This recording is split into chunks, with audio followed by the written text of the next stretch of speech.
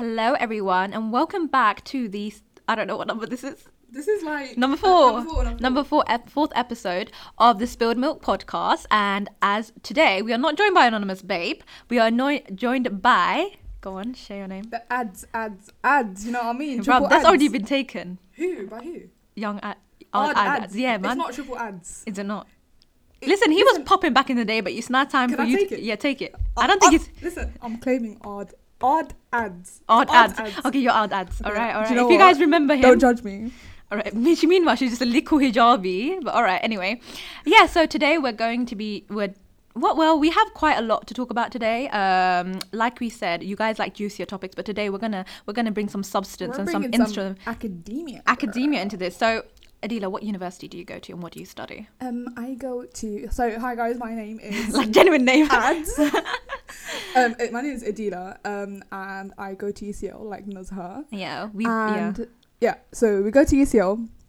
Adila studies history. I study history. I study history and philosophy of science. I feel like my experience with my degree is like a whole other discussion because everyone's gonna be like, "What the hell, they like?" You know? No. I mean, it's relevant because we're talking as students in the humanities. Okay, yeah. So this essentially, so I'll introduce you kind of the themes of the podcast just in case you want to log out because I know Adila's quite boring. Anyway. Wow. Okay. I'm kidding. We're actually recording at UCL today. Yeah, we're recording at uni. I told her to trek down here, even though the strikes. The strikes, and Adila made me walk from my humble abode to like. No one made you walk, darling. I had to go commuting. Commuting. All right. Listen. Do you know what? You're paying commuting money. That's what I am doing, darling. Anyway, I did maths, history, RE as well. Yeah. And then I did biology for like the first year. You did AS biology? I didn't get the qualification because we don't have that, right? I didn't get I think I did. I don't know. You did? I swear they like... Yeah, they do. But yeah, anyway. And then I dropped biology. I was like, bye. Why did you drop biology? Okay, so it was between biology and RE. And so for me, I mean, I could have done biology if I wanted to, but I felt like RE was like the easy A. No, that's not to put I'm kidding. But Yeah.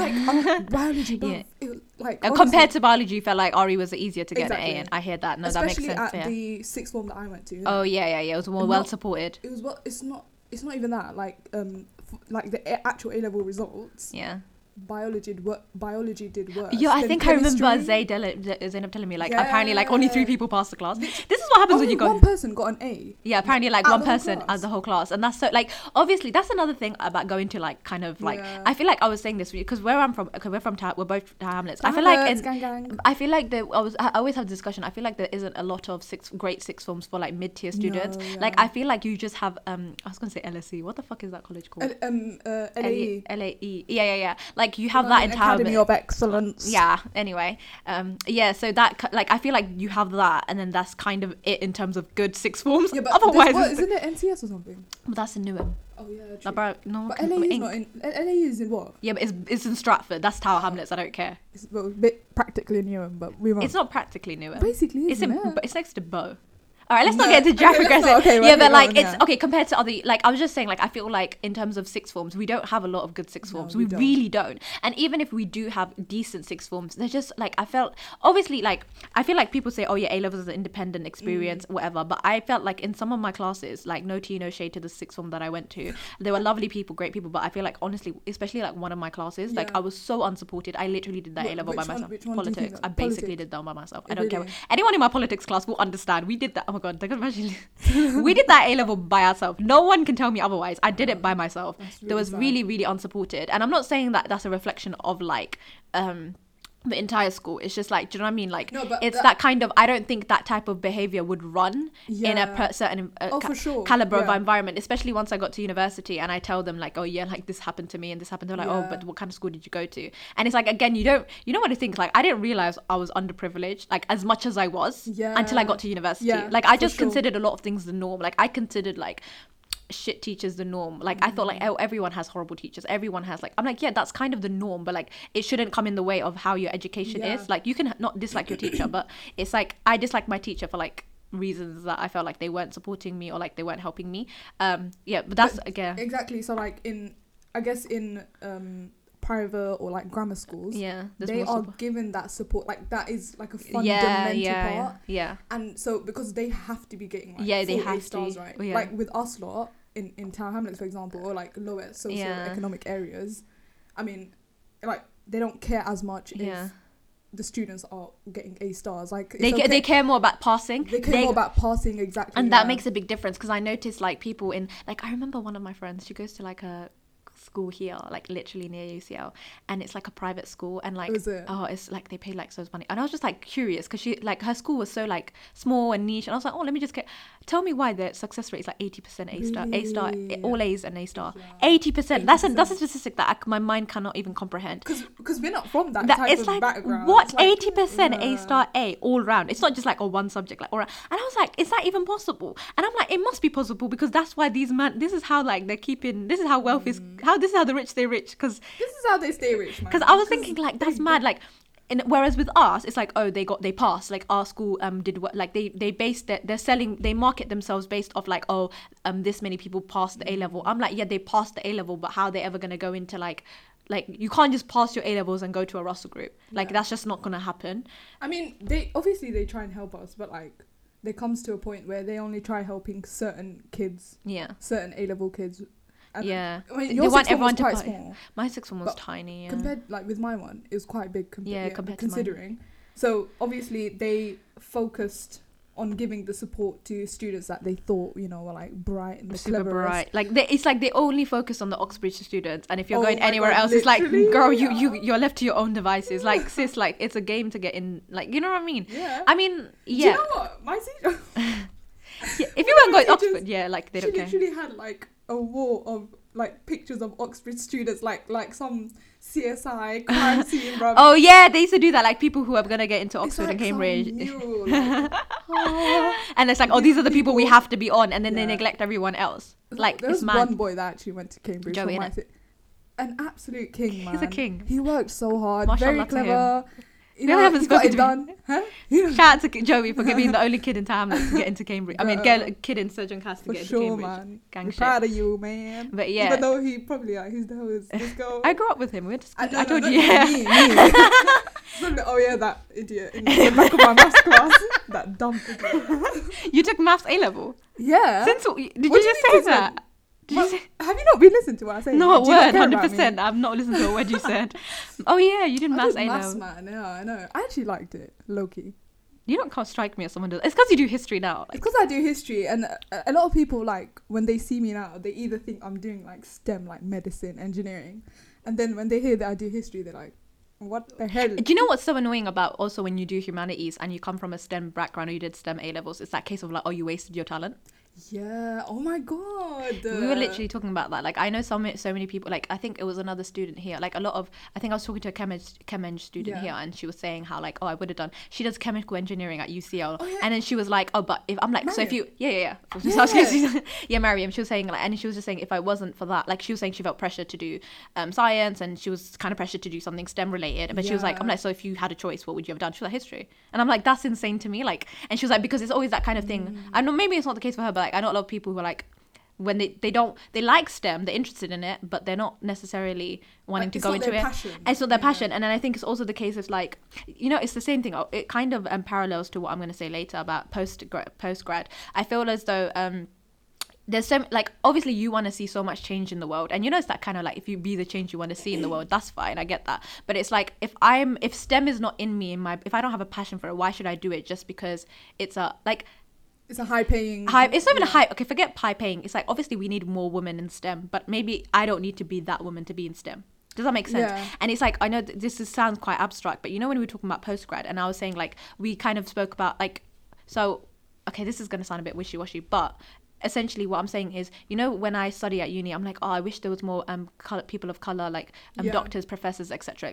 And people were like to me, well, why don't you do it? Like, why don't you be the one to do it? And I'm like, because I don't like academic. I'm like, anyway. But I don't want to be an academic. That's just not my calling in life. I would love to see more people of color, female academics in the field, especially philosophy, because philosophy is super male dominated and white.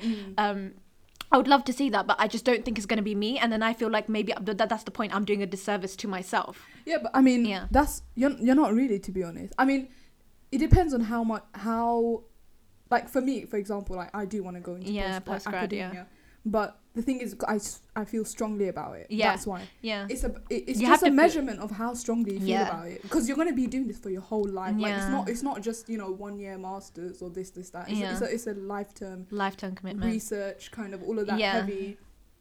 It's hard. So I mean, I'm still thinking about it, but like, girl, you better go for it. I need to think about it. Yeah, for me, it's like I just kind of wrote it off. I was like, I love my degree. I do. Like, I really do love it, but I just feel like I would feel more fulfilled in a working environment in terms of more practical. Like, do you know what I mean? And it's fine, but it's just like part of me feels like, oh no, it's like you love this, and I think I could do it, but it's not my passion. But the thing is, I don't know what my passion is, and like it's like I'm going through my entire academic life complaining or like saying, oh, there's not enough representation, blah blah blah, and I'm the only brown girl there, and I could be the one to actually go into academia, so that people like me in the future don't feel so out of place.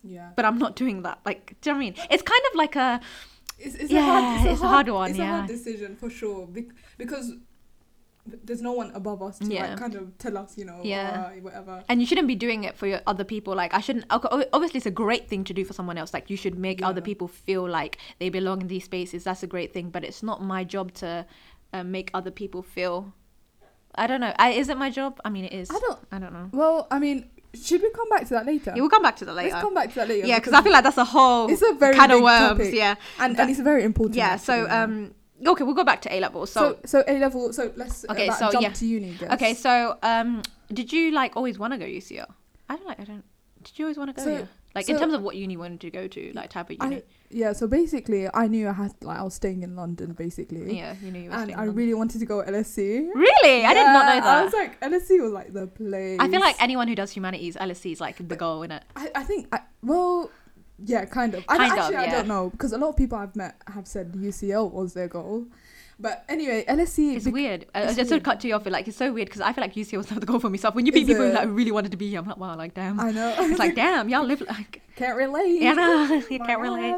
Anyway. But alhamdulillah, like, it worked out. Like, God's... Thank God, yeah. It's always like that. Your plan... I love this quote. I think Ibn Moses, he goes, your plan B is someone else's plan A. Yeah. Oh my God, yeah. That's so true, innit? So I the reason why I wanted to go LSE is because they did like an international history course. Ooh. And you know me, I like a bit of that international. I know my little Miss Worldwide. Mr. Worldwide. I mean, Miss Worldwide. Miss Worldwide. But because obviously, like, the history that we're taught is constantly like Eurocentric. Oh, don't even get me started. I mean, that's just like the old argument. But it's not even... Like, you think it's like, I kind of knew that it was gonna be Eurocentric, but I did not know the depth of the like, insane. Why are we learning about some? I'm learning about some throwing shit out the window during the Thames, like into the Thames. Like, I thought, like, and it's crazy because it's also like a great thing, because when you're a person of color, you're you're naturally so invested in other people's histories. So you always come in with like an ammunition of so much, like you come up with so much, you have so much knowledge that perhaps a white student may not have explored as much. Do you think so? 100%. Like, for me, like, for example, Islamic history, for example, like, I walked into that. Okay, so just in background, I did history, like, just in modules, just to like make it more sense. So I did history of science, obviously, because that's my degree, and then I did history of science from like in antiquity to enlightenment. You didn't like it. You did. I was dying. Let's not even. Anyway, besides the point, literally not even 95% of the course was spent talking about European history, and there was two lectures on anything that wasn't outside of the Europe, and that was Islamic science and Chinese science condensed into one lecture. Man. Bear in mind, one lecture is 1 hour. That's that. Do you know what that tells me? That's like saying, like, it doesn't matter. We don't value like Islamic sciences. It's so Chinese science. It's so deep, and like probably hundreds and hundreds of years and study has gone into this.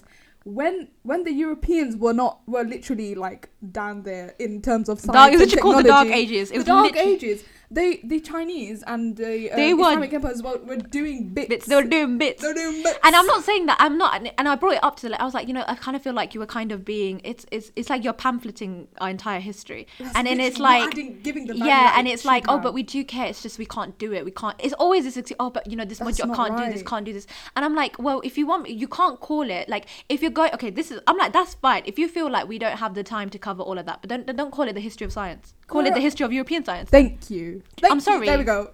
Case closed.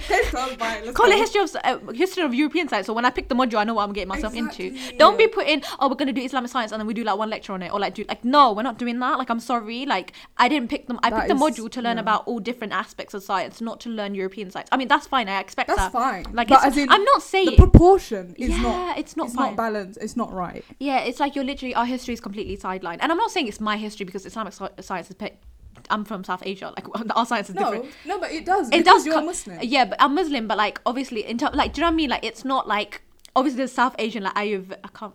Okay. Like all that stuff. I can't even Indian, say it. Like Ayurveda, like stuff like that. Like I don't know much about that, and I should learn about that. And I should go do it by myself in it. But it's like I do a history of science degree. Why haven't I learned that yet? Like I was deep in. I was like, right, I actually don't know anything about that. I mean, obviously they can't cover everything. Oh, my phone's popping. You know me. Anyway, so rude. Anyway, go on. So what was I saying? It's fine.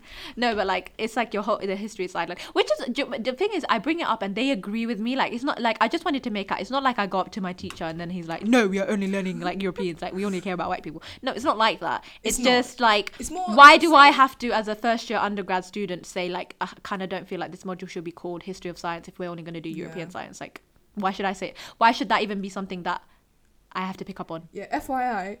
Nuz is in her second year. This was last year. So she's talking about experiences she's had. Yeah. And I also did a science and religion module this year. Yeah. Oh, you need to tell me about that. I mean, my lecturer is amazing. He's literally, I think that's his speciality. Like that's his niche.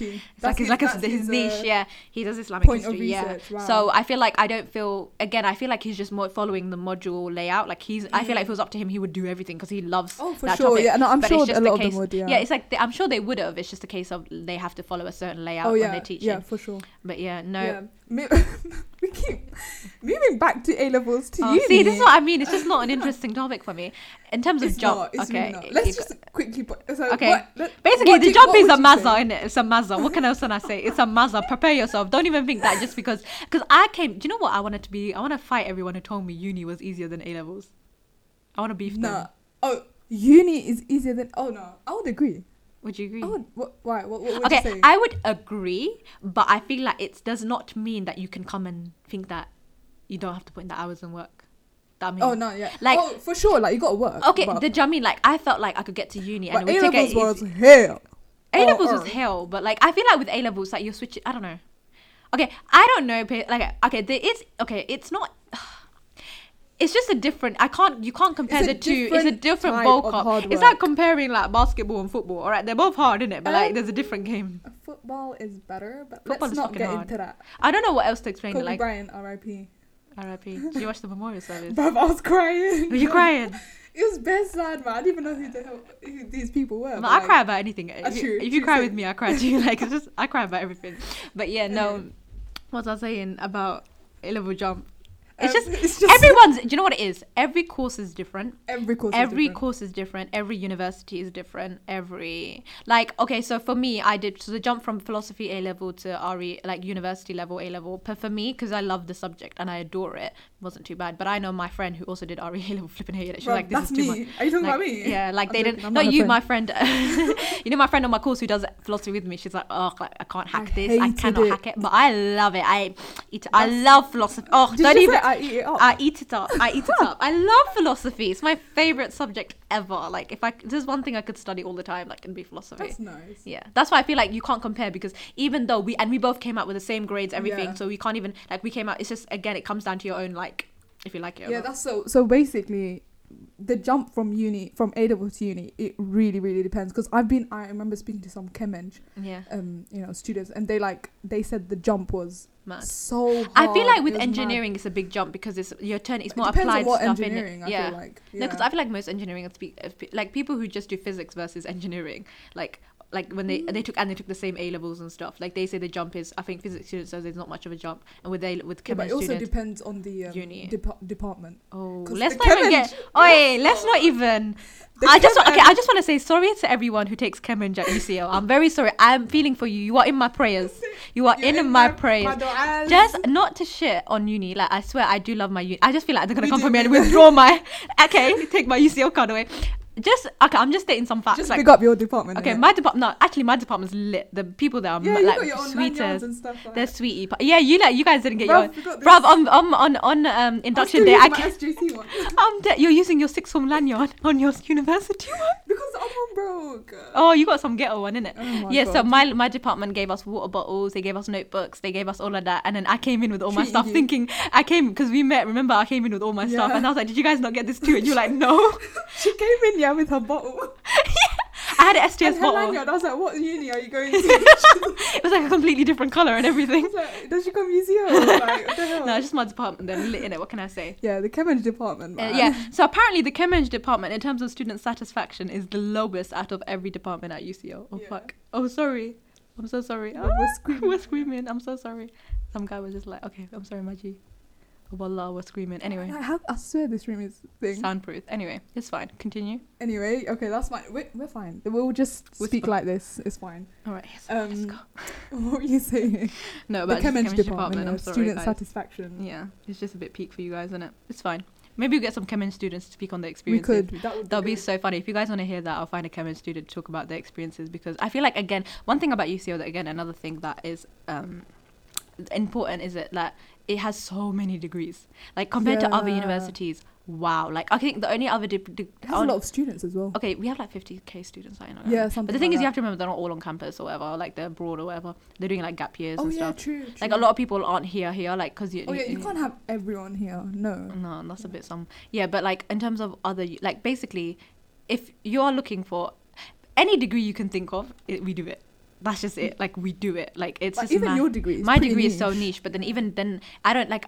I used to think my degree was niche, and then I meet other people who do like even more niche stuff, like even more niche, and I'm like, true. Wow, like there's like the people do really niche stuff, and I think that's one thing I love about it, because I can't imagine if one thing I appreciate about the fact about UCL compared to LSE or Imperial. If you go Imperial, you're just going to be stuck with STEM students. If you go LSE, you're only going to be stuck with arts and humanities. But with UCL, you get the both of both worlds and still be in a quite academic environment, and which is really, really, really great. And I think for me, that was a great selling point, because I feel as though, yes, Imperial and LSE are best in their games and their lanes, but like in terms of engaging with people from different disciplines, and it's so like and different people. So maybe we can move on to like the pros and cons of going to university. Okay, I think that's a pro. I mean, you meet people from different walks of life. Different walks of life. It's not even just walks of life. Discipline variety is very, very important to me, because I feel like when you do a humanities subjects, and especially when you do STEMs, like I have this, if you guys are it's like a clash of two cultures. Like I don't know, it's like a thing we even studied in STS. It's like,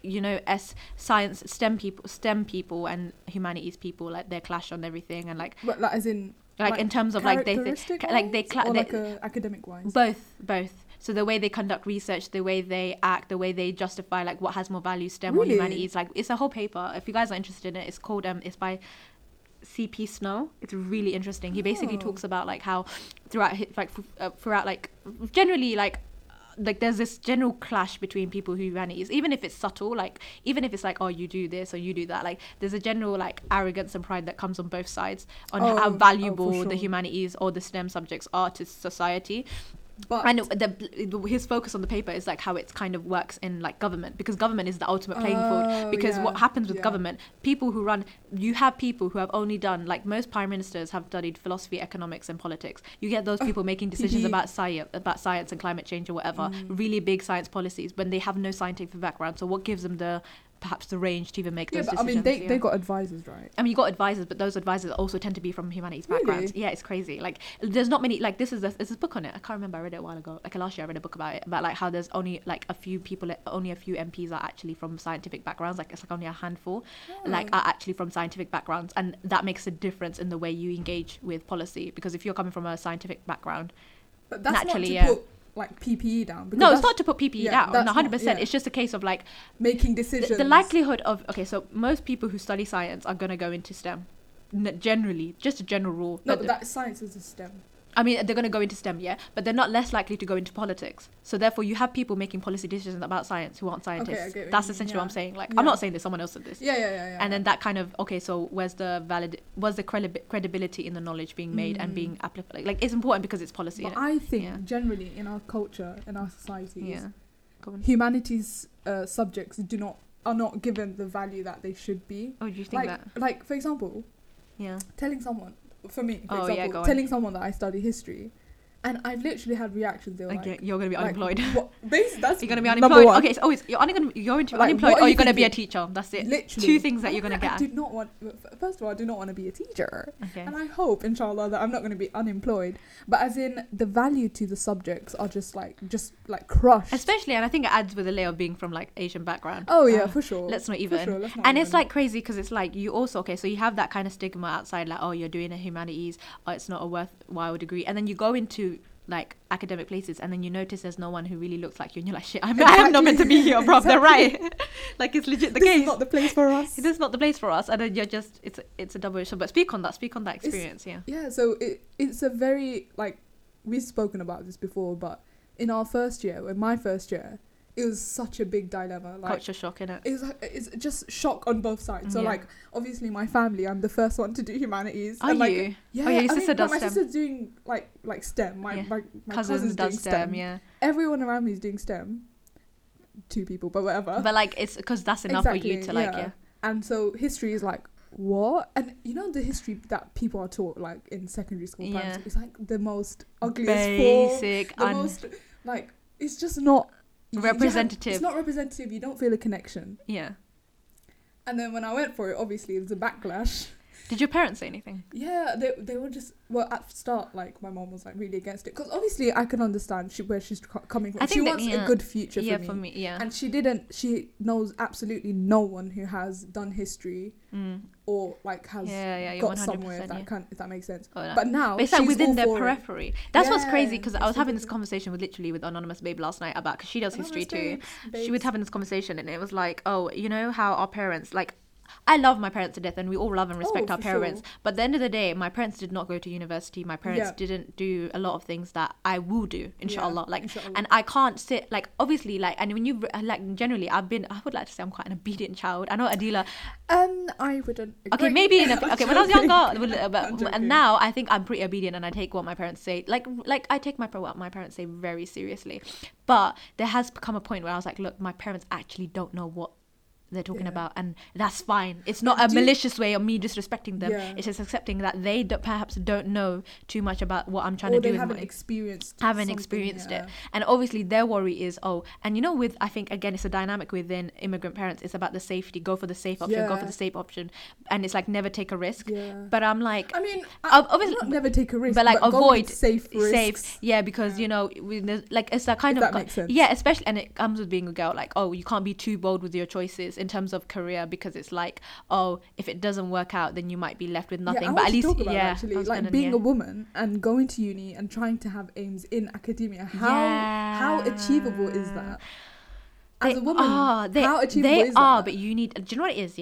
I truly believe they are achievable, but the reason why they aren't achieved and aren't reached is because we don't have the best supportive network. Oh, for sure. That is the answer. That's the answer. Question. I'm sorry, but like the weakest link. Yeah, like that's literally it. Like I feel that's what I'm saying. Like if I had someone gassing me up saying, like you can do it. Not even just gassing you up, like the support network. Like for example, like women who have children in academia. A lot of the reasons why they are successful in their academic fields is because they have support from their families. Yes. Or like their spouses. Like they have support, and so they can do things. Yeah, but if you don't have that support, then it's like, you know, and it's especially, and it's like you want to reach out. Like this is a thing where I struggle with my parents as well. It's like, I want to go to XYZ field, but like childcare is an issue, and it's like if I ask you for help, they're gonna be like, then why did you go into that field in the first place if you have to ask for help? But asking for help is not a bad thing. You're not even asking for help. You're utilizing your resources. Yes. Like I don't understand why the fact that I have to leave my child with a nanny is a bad thing. Like it's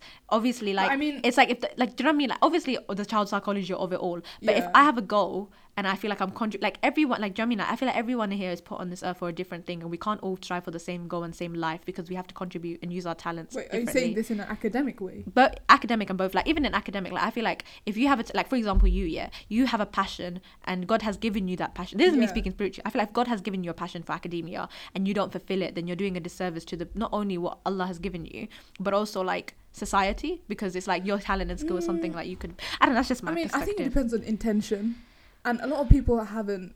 I mean, if you're doing it intentionally because, like, I see, like, if God gave me this talent and I need to use it because my intention is to please him. Some people don't know. Obviously, they don't think like that, I know. So no. I understand what you're saying. I'm saying is that some people haven't recognized their talent. Oh, yeah. And I'm not going to lie, until now, even now, I still don't think I have a talent in writing or anything. No, because, I mean, I'm just getting through it for me.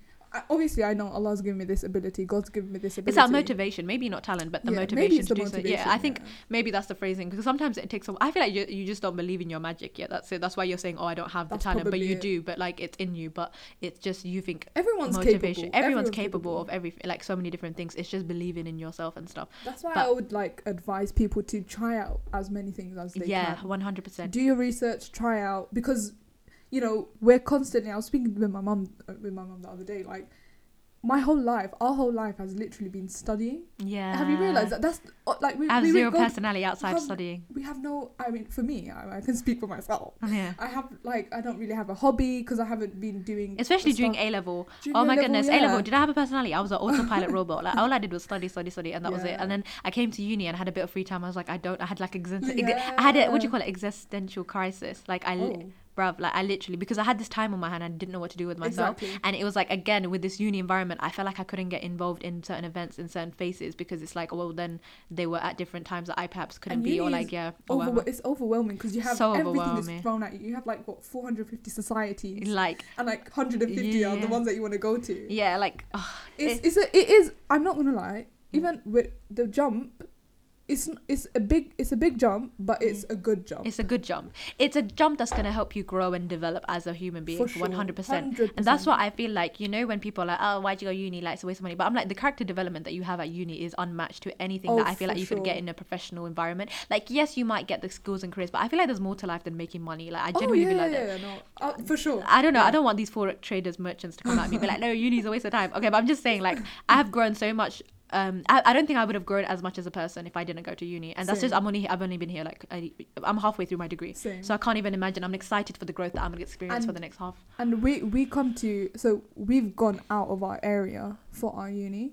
I think that's a whole other experience in and of itself, because obviously, like, because I know some people who are from West London and they come to uni here, and it's like, oh, I live across the road. I'm like, raw. Like, I mean, but it's as in our uni itself, like, because it claims itself to be a global university, which it kind of is. Not gonna lie. 50% of the like people are international. Yeah, like, but that's they put them under the BME category. Are you serious? Yeah, but I mean, they are technically minority ethnic, but. They're from a high socioeconomic background. Exactly. I'm sorry. Like, you're not the same. Yeah. Like, do you know what I mean? Like, I always think that, like, yes, like, in terms of diversity, like, it counts. I mean, they are working on it, I guess.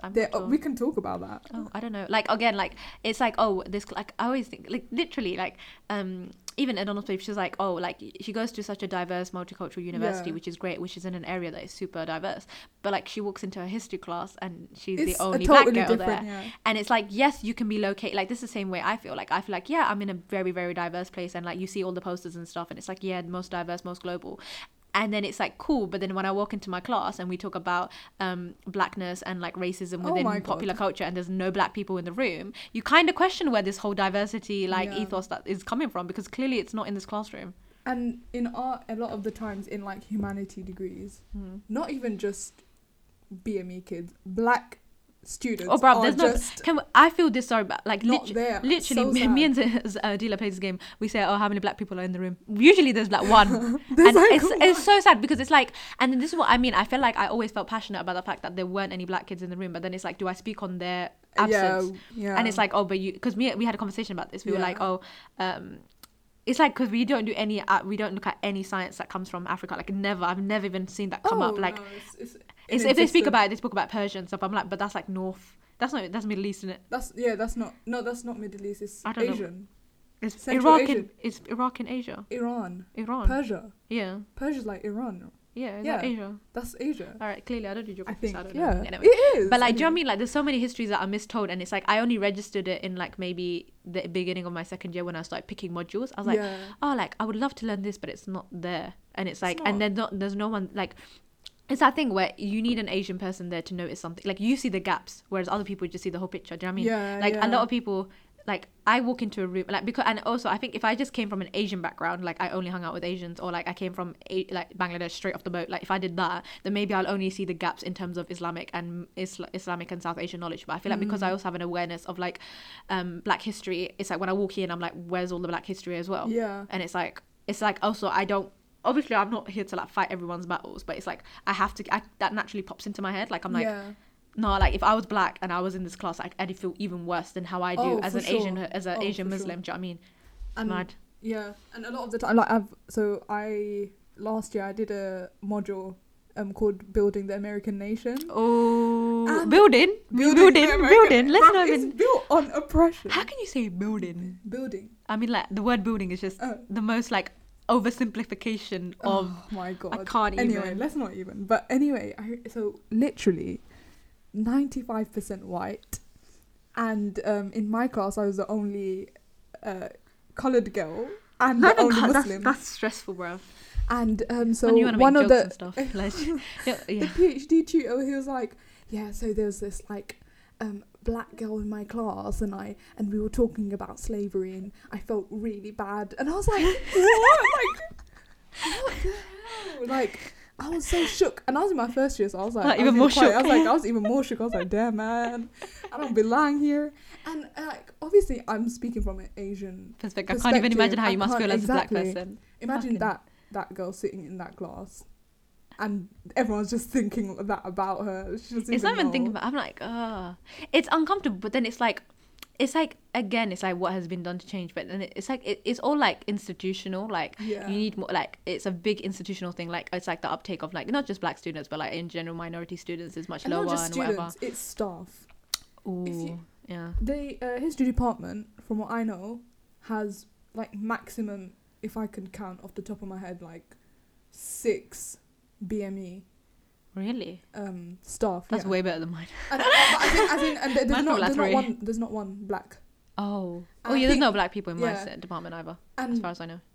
Like for me, seeing like one of my tutors is Asian, like you feel I can see it's like, oh my god, okay, there's one sort of connection. Yeah. But for a Black history student, who are they seeing? They and there's hardly anything taught on Black history or anything. Well, now there is, but back then there weren't. So like, there wasn't. So. Like it's crazy that you come in now thinking, oh, this is the progress, but then it's barely any progress. It's very minute, and I feel like well, maybe until now, but like it's slow progress, and I don't think they've taken it.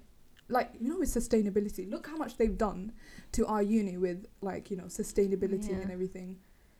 They've made a whole building for sustainable development, but then in terms of race and the race relations, that kind of stuff. Oh, you're right. Barely. I think that would be a good time to talk about eugenics. Oh, history how of can eugenics we talk about UCL? At UCL. The mic is on fire. The mic is on fire. Okay, so I don't even know where to start with that. Okay, just for anyone who doesn't know, because some people I feel like, okay, so if you guys are aware of eugenics, okay, eugenics is essentially a race theory that was born out of evolution, Darwin's theory of evolution, and it's kind of the idea that obviously naturally, like you have like natural selection, like selective breeding, but instead of with animals, you can do it with humans. And by the way, Francis Galton is like Charles Darwin's cousin as well. Yeah. So like just to understand like how close this is, it's not just some random dude like coming up with a theory on his own, and it's like super racist and far right. Like it's a guy doing it from an academic perspective, coming from an academic community. Like he's literally got Darwin's academic cousin. They share the same nana, all right? Okay, like grandmother. Like they're like grandma. Yeah, like, and obviously, literally, and do you know what's crazy is like my first lecture at UCL was in the Galton Theatre. Oh my god. Okay, so yes, the history of eugenics at UCL. It's literally. So there's this guy called Francis Galton. Yeah.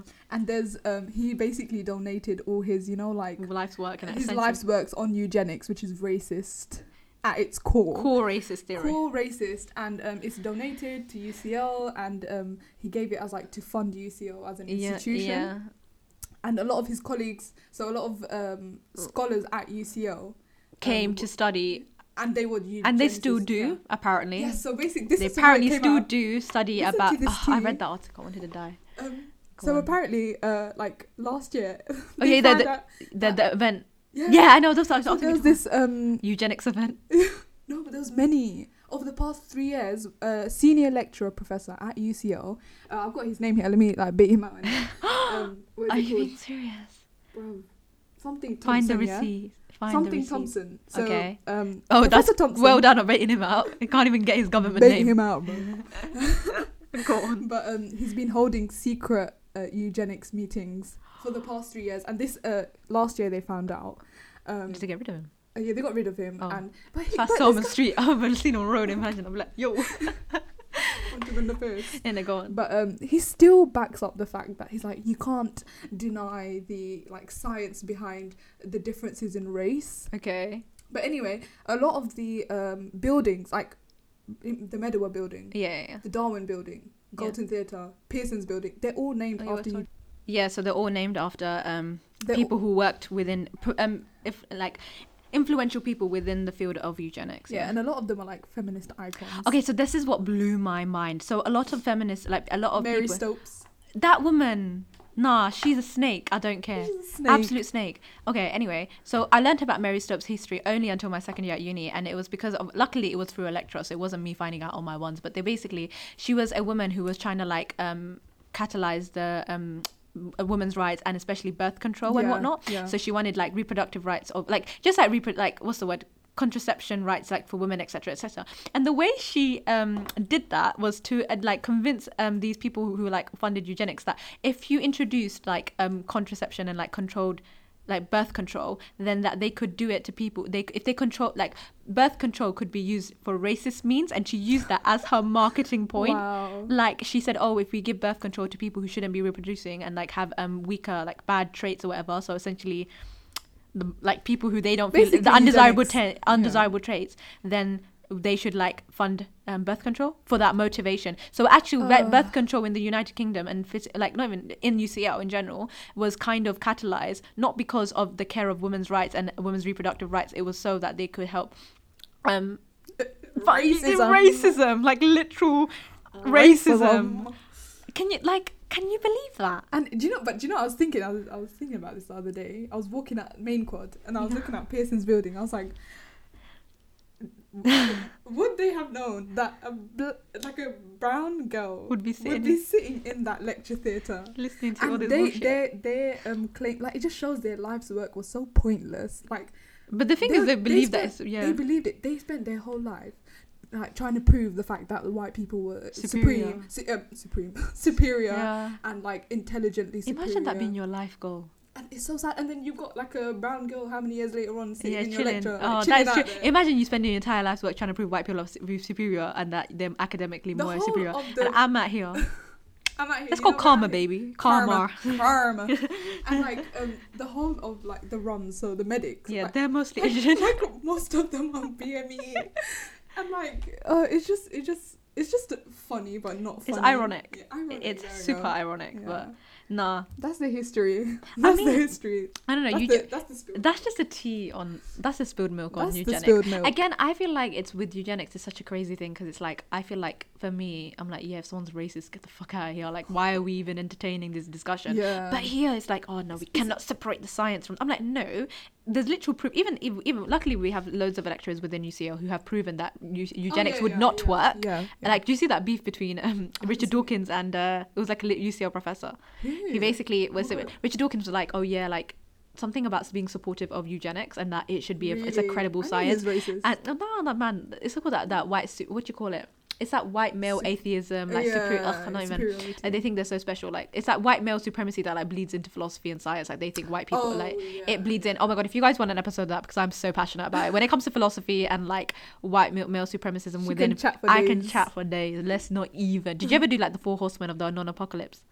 No, I did not ever want to do that. Oh yeah, you don't want to do philosophy again. If you guys, we'll speak on that because. Atheism and white people, like white men in atheism, is just another. Let's not. It's even. Another level. It's another can of worms. What can we say? Anyway, but what was I saying? Like, yeah. So literally, a UCL professor was saying like eugenics is like literally would not work. Like, it does not make any like scientific sense. Well, it doesn't. It doesn't make like literally. It doesn't. Charles Darwin's been saying that, and even Charles Darwin said it. Like, no. Charles Darwin is a support. What do you mean, bro? His whole evolution theory is basically saying that black people are inferior because they're closer resembling to monkeys. What do you think? Did he say that? I thought Galton was the one who said that, and he was just like, listen, they love each other. No, if I see a Charles Darwin anything, I'm a bruh. It's a family affair. They are racists, and even when they were carrying out their research on that.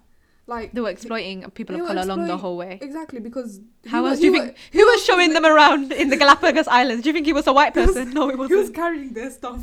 No. It was a black man. It was a brown... a coloured person, yeah. Whatever, brown, black, whatever.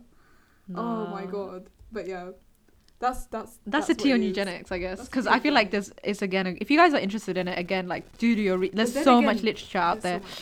So much literature out there, and it's a big discussion at UCL. Again, I feel like I haven't been. I mean, it's just a big discussion. Again, the report will be out in July 2019. Yeah, about what they're gonna do. Guess who's heading the inquiry? Go on. It's a queen of a queen. She's a professor of law. She's black professor of law from Leeds. No, flip it away. And she's like a professor of law. Like, honestly. Oh wow. She's amazing. I'm looking forward to that. Is it gonna be like a huge meeting? Can we all go? I actually don't know. Let's go post up in it. Anyway, so we're gonna touch upon. So we spoke about eugenics and now being a brown Muslim woman at degree in higher education. I mean, we touched upon it before, but like, do you want to get into that? Like, I don't know. What do you think? I feel like my experience, again, I feel like it's always that case. I was saying this to you the other day, and I feel like you disagreed with me, but like, I'll just put it out there. You know how I say sometimes I feel like I'm a palatable brown Muslim, and I feel as though... Do you want to explain what that means? Okay, when I say I'm a palatable brown Muslim in like a white environment or like a Western environment, I feel like sometimes because of my personality and the fact that I don't perhaps strictly follow the traditions and like religion that I'm from, right? Like, I follow it, but like, it's not like... Obviously, I'm on my own journey, but like, I don't follow it strictly, and I can say that period, like, I don't, innit? So I feel like it makes it easier for Western people to relate to me and have like do you know what I mean? Like, it makes them... But you've got the hijab on, love. Yeah, but I've got the hijab on, but it's because there's levels to it. Like, I have a hijab on, but I don't have a full abaya and niqab on. That's gonna make the difference in when they interact with me. I could be the same person, literal same person, but if I wore a niqab and I've seen like niqabi students... I don't think that's true. I mean, this is where I disagree. I feel like it's different. Like, someone wearing an abaya... Okay, so for example, it's like someone wearing a turban versus someone wearing a full abaya. Like, how they're going to be received in different environments. I'm sorry, it's different. Yeah, they're going to be received differently. They will be received differently. But I think that depends on the person receiving it. I get that. But like... How open they are. I know, but it's that brown... Like, okay, in terms of being brown at uni, I feel like I wasn't so conscious of how brown I was, and it's like you don't really. It's always that complex where you're too Western for your East, like you're too Western for your brown friends, and like you kind of like I've always kind of grown. Have you grown up with that? Like, oh, you're so white. Oh, you call me that. You're like, you're so flipping white. No, I never said. Yes, you do. You call me a coconut all the time. Hurts my feelings. Do I? Oh my God. I will pull it. I'm gonna go on my WhatsApp search and it'll be like, okay, but like, do you get what I mean? Like, it's that kind of. Especially when you're into humanities, because you know me, because I'm so into philosophy, like everyone's like, oh, so like you're so white, like how can you like philosophy, like it's such a white thing to like, and I'm like, it's not a white thing, like why is the concern about our morality and God white? Like, I don't understand, why is that an exclusively white thing? Like, to question or critique it, like, and I feel as though that's the thing, like when you think about, people assume that of philosophy and like questioning the existence of God is a white discourse. Like, no, like when people, like Islamic scholars were doing it during the Age of Enlightenment too, they were doing the same thing as I am. I'm not doing anything haram or like, they were just proving it, and they were like, and they encouraged it. Like, there's literally like whenever I meet people who are like really ignorant, saying that, oh, what you're doing is like dangerous. Oh my God, I can speak on that, like how many people have come for me for studying philosophy, and like how I'm gonna be a kuffar or whatever, or like how I'm gonna okay, this is a disbeliever. Okay, these are the things I hear when I'm gonna be a philosopher. Oh, so you're gonna be a philosopher when you graduate, or are you gonna be a kuffar? Like, they call me kuffar. I've been called that. Oh, you're gonna become kuffar all the time. And like, I remember my mum telling me, like, she went to her circle, like my mum just lets me do what I want in it. So then she came home one day and then she was like, oh, I told people that you study philosophy, and then they were like, oh, how did you even allow that? How did you even allow her to study philosophy? Like, are you not worried for her? And I'm like, I'm sorry, sorry, yeah, like I know people like me studying philosophy. If you're gonna go study philosophy and your dean is like shaken by that, then your dean was never strong in the first place. I don't care. That's my decision. Do you know what's scary?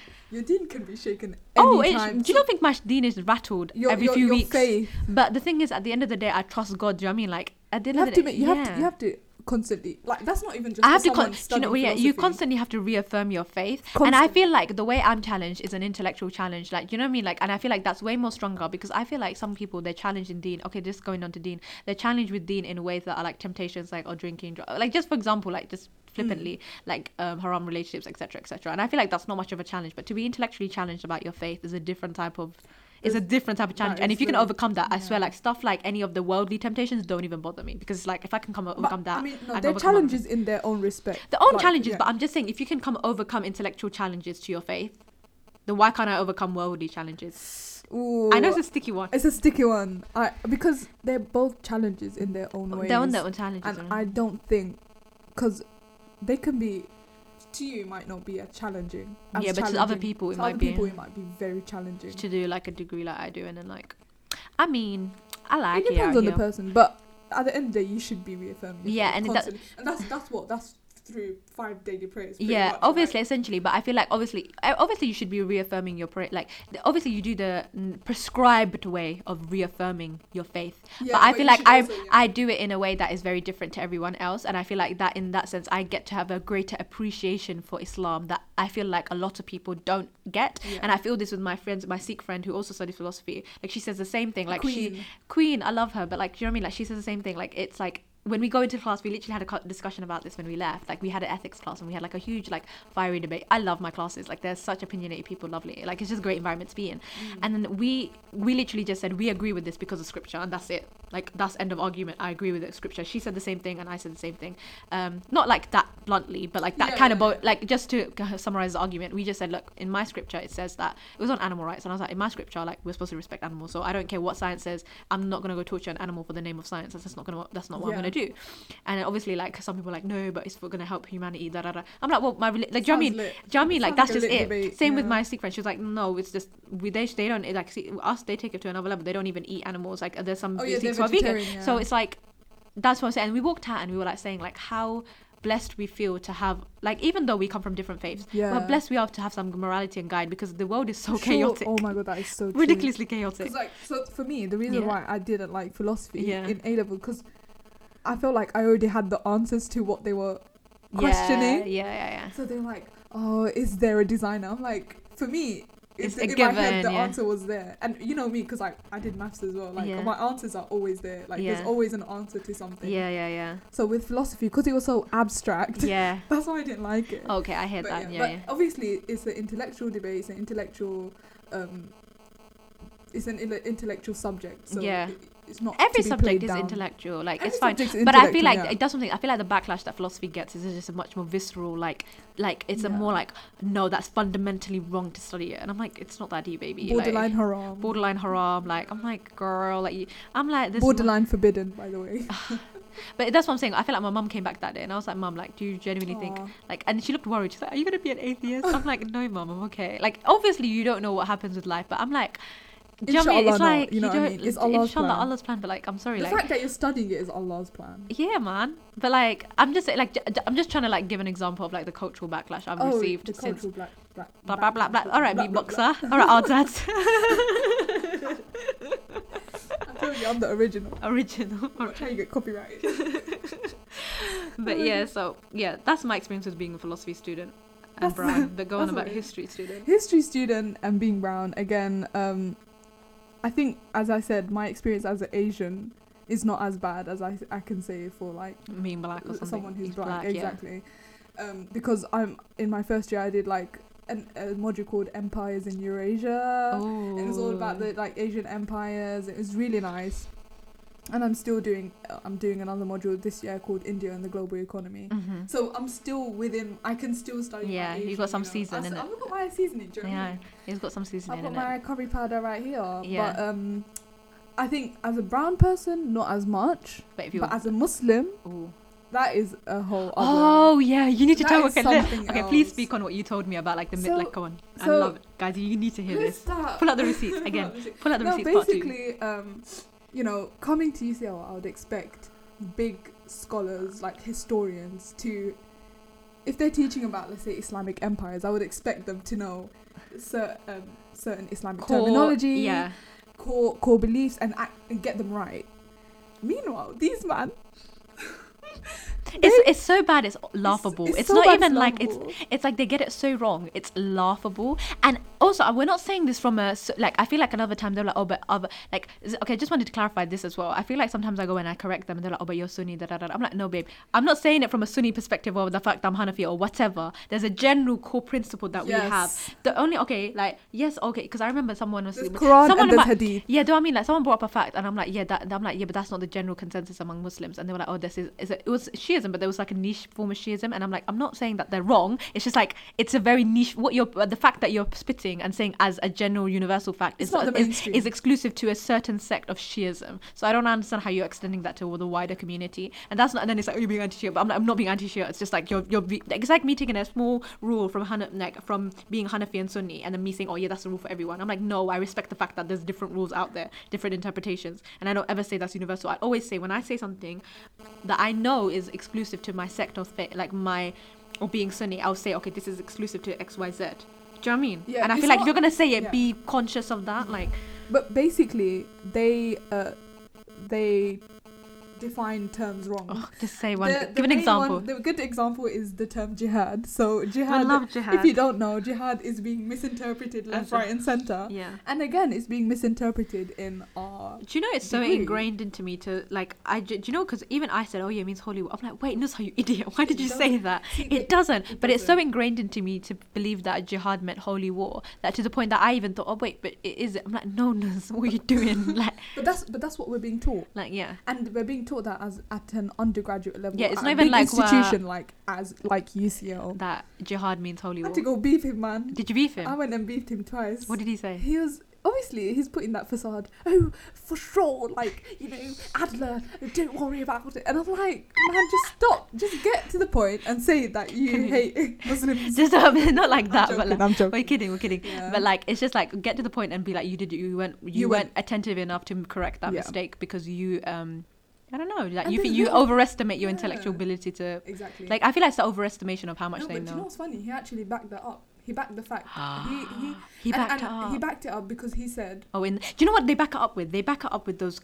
Like this is the same thing that happened to me in A level. By the way, another reason why my A level experience was flipping trash was because we had no textbooks. So basically, for Islamic history, I had to like literally go to like academic books, which I do now at uni. Which alhamdulillah, maybe that was God's plan because it prepared me that. But there was no reason for a university A level student to be doing that. So I had to like consult multiple books to write about my essays, and it was just wild. And then my teacher was like, "Oh, these are the like if you Google like key books on Islam, like have shaped Islamic history in terms of the Western world." And like you have to understand, like at the end of the day, they have to understand our culture. So it does come from an Orientalist perspective. So that's another kind of worms there. Oh so obviously these texts are observing the Muslim world from a Western perspective. So the language and narrative that they build is very, very problematic.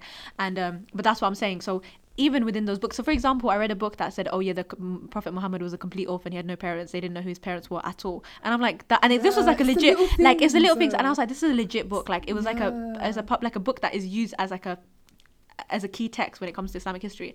And I was like, miss, like, is the fact that he has mum. Then I thought, oh, maybe it's just written in hadith and stuff. But I'm like, still, it's not. I'm like, because I was so baffled because I was like, I'm reading this academic text that I clearly like is an acclaimed historian, like. And he's saying that, oh yeah, the Prophet had no family. There's no evidence of his family. And I was like, what? It's just so. It seems so minor, but it's actually big. It's a big deal because you're erasing history. I'm sorry, but you're like changing it and altering it. And the key point of history is to tell a history from an objective point of view. And I think that's that's the key point. Yeah. Well, not key point of history, but like it's like. The fact that's the point. I don't history as a discipline. Like you have like again, it's like everything's told in a certain way, and it's like I've been taught Islamic history from like when I was young, going to madrasa and stuff. But then it's like when you're learning it from a Western perspective, and you see gaps. Madrasa, by the way, is Islamic school. Islamic school, yeah. I don't know. It's just a bit mad. But give me more examples of like problems. So it's just literally that's the biggest one, to be honest. What about the Imam Mahdi one? Oh my god! So Imam Mahdi, they said is a reincarnation of. But come on. Apparently, it's not even. To be fair, a UCL lecturer did not say that. It was in a book or something. That was on your central reading list. Who said that? You said it.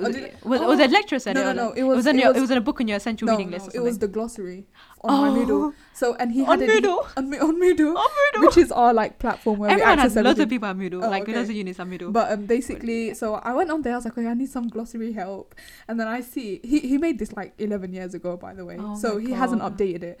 But he says Imam Mahdi is a reincarnation of the Prophet Muhammad. I'm like, I know you're teaching Mughal India and you have to mix Hinduism and Islam, whatever. What kind of remix is this?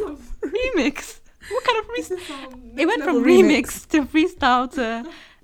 Not even. It's not even. They're remixing. So I had to quickly go and tell him that. What did he say? And he's like, you know, he was very appreciative, actually. He said, you know, in the history of like teaching these stuff for the past like 7-10 years, he's told his students to say, if you find anything wrong in the glossary, come and tell me, and you're the first person to do that. Wow! But then why are you even letting? Okay, never mind. I don't know if he's changed it. I don't know. Why wouldn't you do background checks of everything that you're putting into this glossary? I'm sorry. And the thing is, he's not quoting it himself. He's quoting it from high historians. Yeah, like it's not like they're making these facts on their ones, that they're doing it from other historians that are much more like well established. That's what I'm saying. And that's the thing about information and generation of knowledge. Like, if this is, again, I think I've studied this in terms of, this is what we do in in terms of ethics, and we were studying the ethics of peer review. And it's like, there's so much, like, we learn like there's like 80% of like peer review out there is like plagiarized or whatever, or like false information, and it's like it somehow gets into the bubble of like the academia, and like it's super messy. And it's like, if I read a journal, will I actually go check if all the facts are correct? Like, you wouldn't do that. Like, you wouldn't do that. So how do you actually know? Just because it's from JSTOR does not mean it's legit information. But that's how we treat it. Do you know what I mean? And if you deep it, like, wow, you can't. It's like, I'm a part of that system. I'm a part of the problem, because I go on to I go on to all these journals and I take it as fact when it's not, and I take their data as not fact, but like legitimate knowledge or credible knowledge. Maybe not fact, but like credible knowledge, right? Yeah. And then I'm putting it into my essays and using it to back up my own research. It's just it's a cycle, and it's like, again, the whole system is just a bit. It's you have to be careful, but I think this is where our degrees differ, because in history, for example, when we, like, let's say we are going to use an article, we use it as an interpretation of the historian, so we never take it as fact. Oh, okay. Unless I start doing that. A statistical even statistics is provable. But even if it's statistics, it's like, because I did philosophy or like information, again, even if it's statistics, like means and averages. Oh my god, I discussed that with you. I found that so interesting. Like, means and averages are just abstract concepts, so you can't actually apply them to history. Like it was a historical perspective. Yeah, but it's so interesting. Like, even sociologists and historians have said that, you know, the concept of like a mean or an average, and applying that as fact and using that as a basis of a fact is just like, it's not legitimate or credible knowledge, because it's an abstract conception. But then you can say numbers are abstract. No, numbers are not abstract, but like averages and medians. Yeah, but they come from numbers. Yeah, but then it's only. Let's have a debate. All right, let's have it later. But you know what I mean. I will always beef you on philosophy, bro. It's everyday beefing the philosophy. Trauma. Okay, PTSD. But yeah. I feel like, I mean, again, this is just a talk about our experiences, to be honest. So yeah, we're not here to give like advice. This is just how we feel as UCL students in our respective degrees. Yeah, it's very, very anecdotal. But yeah, I hope like that was informative to you, in the sense that you guys got a taster. I mean, I feel like this was a big taster, and again, like, we might, because I feel like, again, it's that whole social side, but I just wanted to shed some light on like the academic experience within UCL. And I feel like it's just, again, I think we should quickly touch on postgrad, because I feel like, again, we said on postgrad about going into that, like, in terms of, I think, again, other people have spoken about like representation. It's not like how like diversity in postgrad, because I feel like if it's this bad at undergrad, what's it going to be like in those streets at postgrad? Because it's like, even you do postgrad, it's another socioeconomic ballpark. Like, it's like you have the money, you have to have the money to be a demands, you have to have the people fun, have to like you, and it's like a different. Your work will be criticized. Lifelong work will be criticized. It's a skill, and the thing is, postgrad is not. So there's different reasons why people do postgrad, right? Like, obviously, if you do masters or the more education you have, I guess. Yeah, you're like, more likely to do a postgrad, As in you get better pay, I feel like. Okay, yeah. But then there's other ways, like, there's another reason why people go into, like, research, like, because they actually like the intellectual stuff. But both, like, it's a big decision. And I feel like the academic environment at postgrad is much more like I don't know, I can only speak on how I feel when I feel about like already it's a very like, you know, it's like you have like a big imposter syndrome. Like you kind of feel like, oh, maybe I'm not supposed to be here. Imposter syndrome, I really experienced at university. Like I experienced it so much in first year. Like you don't belong that here. The toll it took on my mental health is insane. Like I don't even, like I won't even get into it. But like I genuinely, for the entire first year, it wasn't until I had my exams and I got my results did I feel like, you know what, I actually belong here. Like I'm actually supposed to be here. And I think it's an experience that I don't think many people that, okay, obviously I'm sure everyone experiences imposter syndromes a lot, but when you're a woman and you're a woman of color and you're from a low socioeconomic background, and I'm not saying, again, I always say and a Muslim, and a Muslim, like all these things, she reminded me just in case she's like, and a Muslim, just in case you forgot. Do you know that? Did you know you're Muslim? But like I'm saying, like obviously, again, these are the things I don't want to let those terms define me, because at the end of the day, I'm Nuzha, I'm just Nuzha as it is, isn't it? But I feel like but these things shape my experiences, and it's like, you know what I mean? Like you go to uni and it's like this whole different ballpark, and you constantly feel like, I can't go into this space because it's male dominated. I can't go into that space because it's got like, it's mainly white. I can't go into this space because it's mainly rich people. And it's like, you just don't belong anywhere. And it's like easy to say, oh, but just make space for yourself, make space. I'm like, yeah, making space, but then it's emotionally exhausting when you're balancing academia, when you're balancing your studies, you're balancing your home life, to then have to prove some moral point or like some social political point by taking up space in these spaces. It's emotionally exhausting. And obviously I want to be that person who be like, you know what, I made it in this space and stuff, but sometimes I just want to sleep and I just want to curl up in my room and just watch shows and like, I don't know, read something. Like it's not every day do up social justice warrior, do you know what I mean? And I feel like it's important, obviously it's so important, but it's exhausting emotionally. And I feel like that's one thing I wanted to speak about in another episode, like how emotionally exhausting it can be, because when people are like, oh, but you should do it because it's a moral, like it's a big, you're part of a bigger movement, this action you're taking is part of a bigger movement. I'm like, yeah, but sometimes I'm tired. Like I'm tired. Does that make sense? Everything needs a balance, you know. And I feel like, so, you know, obviously we're talking as students at UCL. I think we've had to deal with like a lot of this, you know, emotionally exhausting, like constantly feeling like you're an outsider, constantly have to proving your intelligence, proving yourself, proving your intelligence, proving that you actually belong here. I feel like I over like I try and participate more. I try to constantly always prove that I'm supposed to be here, but I don't feel like that kind of, I don't feel like other students have that kind of feeling. And it's just, again, and I can only imagine, like, obviously, like, UCL, and I feel like it's also the case, people assume that because it's above UCL, Imperial, and LSE, so it's Oxbridge, right? And I feel like with Oxbridge, people, like, kind of take that as, like, oh, it must be so much harder there. But I feel like when you go into Oxford and Cambridge, you already know what you're getting yourself in for to some degree. But when you come into UCL, you kind of think, oh, I'm in London, how bad can it be? Like, that's how I thought. That's how I thought. Like, I thought, I'm going to go to London. How bad can it be? It can't be that bad. And I was like, girl, what is this? What the hell is this? Like, do you know what I mean? Like, you come in thinking it's not going to be that bad. Like, I'm in London, I'm going to be commuting from home. I'm like, what's the worst that could happen? And it's like, wow. We've talked a lot about the pros, I mean, the cons. But there are a lot of... There are so many pros. Like benefits, like great things. Yeah. Like, there's so many amazing people I've met here. Like, amazing people. And not just students, but academic staff. Like, I've met staff who are working on some incredible projects, like decolonizing STEM within the STS department. Amazing movement. Like, I admire, like, queer STS. So many different projects that, like, everyone's working on. And I just think, like, wow, like, you guys are doing bits in it. So it's like...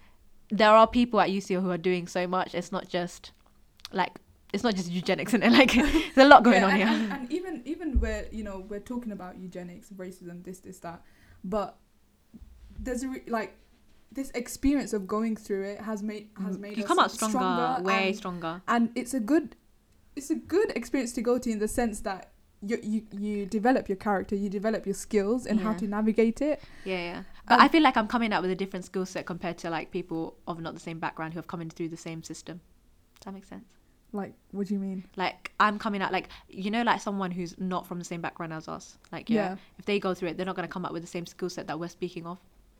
Okay, does that make sense? Their background. It depends on background. It depends on the person. Do you mean? But see what I mean? Like, obviously, okay. Like, what I'm saying is, when you go through university, you're not all gonna come up with the same skill set, because it's gonna. Do you know what I mean? That's what I'm trying to say. Yeah. Like, you can't say, oh, you're gonna go in and then you're gonna come up with what we've established, because it's not. Again, it's shaped by our own experiences. Yeah. That's why I always kind of like, you know, when people ask me for advice with A level and stuff, I'm like, babe, like, your own experience is your own thing. Like, you obviously, like, you want to hear comfort in other people's words, but honestly, most, like, just a thing about adulthood as well that I'm learning. These men are just winging it. Like, they're winging it. Like, and the thing of the difference between us and like a lot of people is that we're nervous people, in that we don't wing it because we don't believe in taking risks. But life's all about taking risks, isn't it? Like, you just have to, like, don't feel like everyone knows what they're doing and you don't. Can't always stay No in your one bubble. knows. Yeah, no one knows what they're doing. Even if they pretend that they know what they're doing, when it comes to a certain level of life, some people really don't know what they're doing, and like you can think you know what you're doing, and then Allah just changes that plan. So yeah. I think what we can take out of this is just, obviously we're grateful that we're here. You know? Please don't kick us out after this episode. Don't kick us out.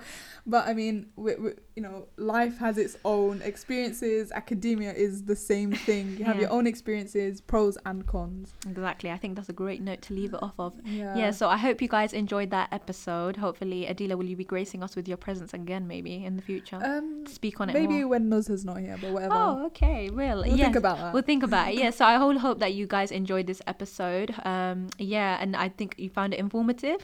Again, if there's anything else you guys want to hear about when it comes to UCL experiences, because again, I feel like I never speak about it, and some people want to know. I mean, it's not that, you know, if you want to hear about it, let's hear about it. But if there's anything else you want to talk about higher education in general, like academia, higher education is something I really enjoy speaking about with you, because we go to the same uni and we also come from like similar backgrounds, and we've gone through life, like we went to the same school for most of our lives, same childhood area. So I feel like with you it's really an it's an insightful discussion, because it's like talking to bouncing off each other. But yeah, okay, anyway, let's just wrap it up here.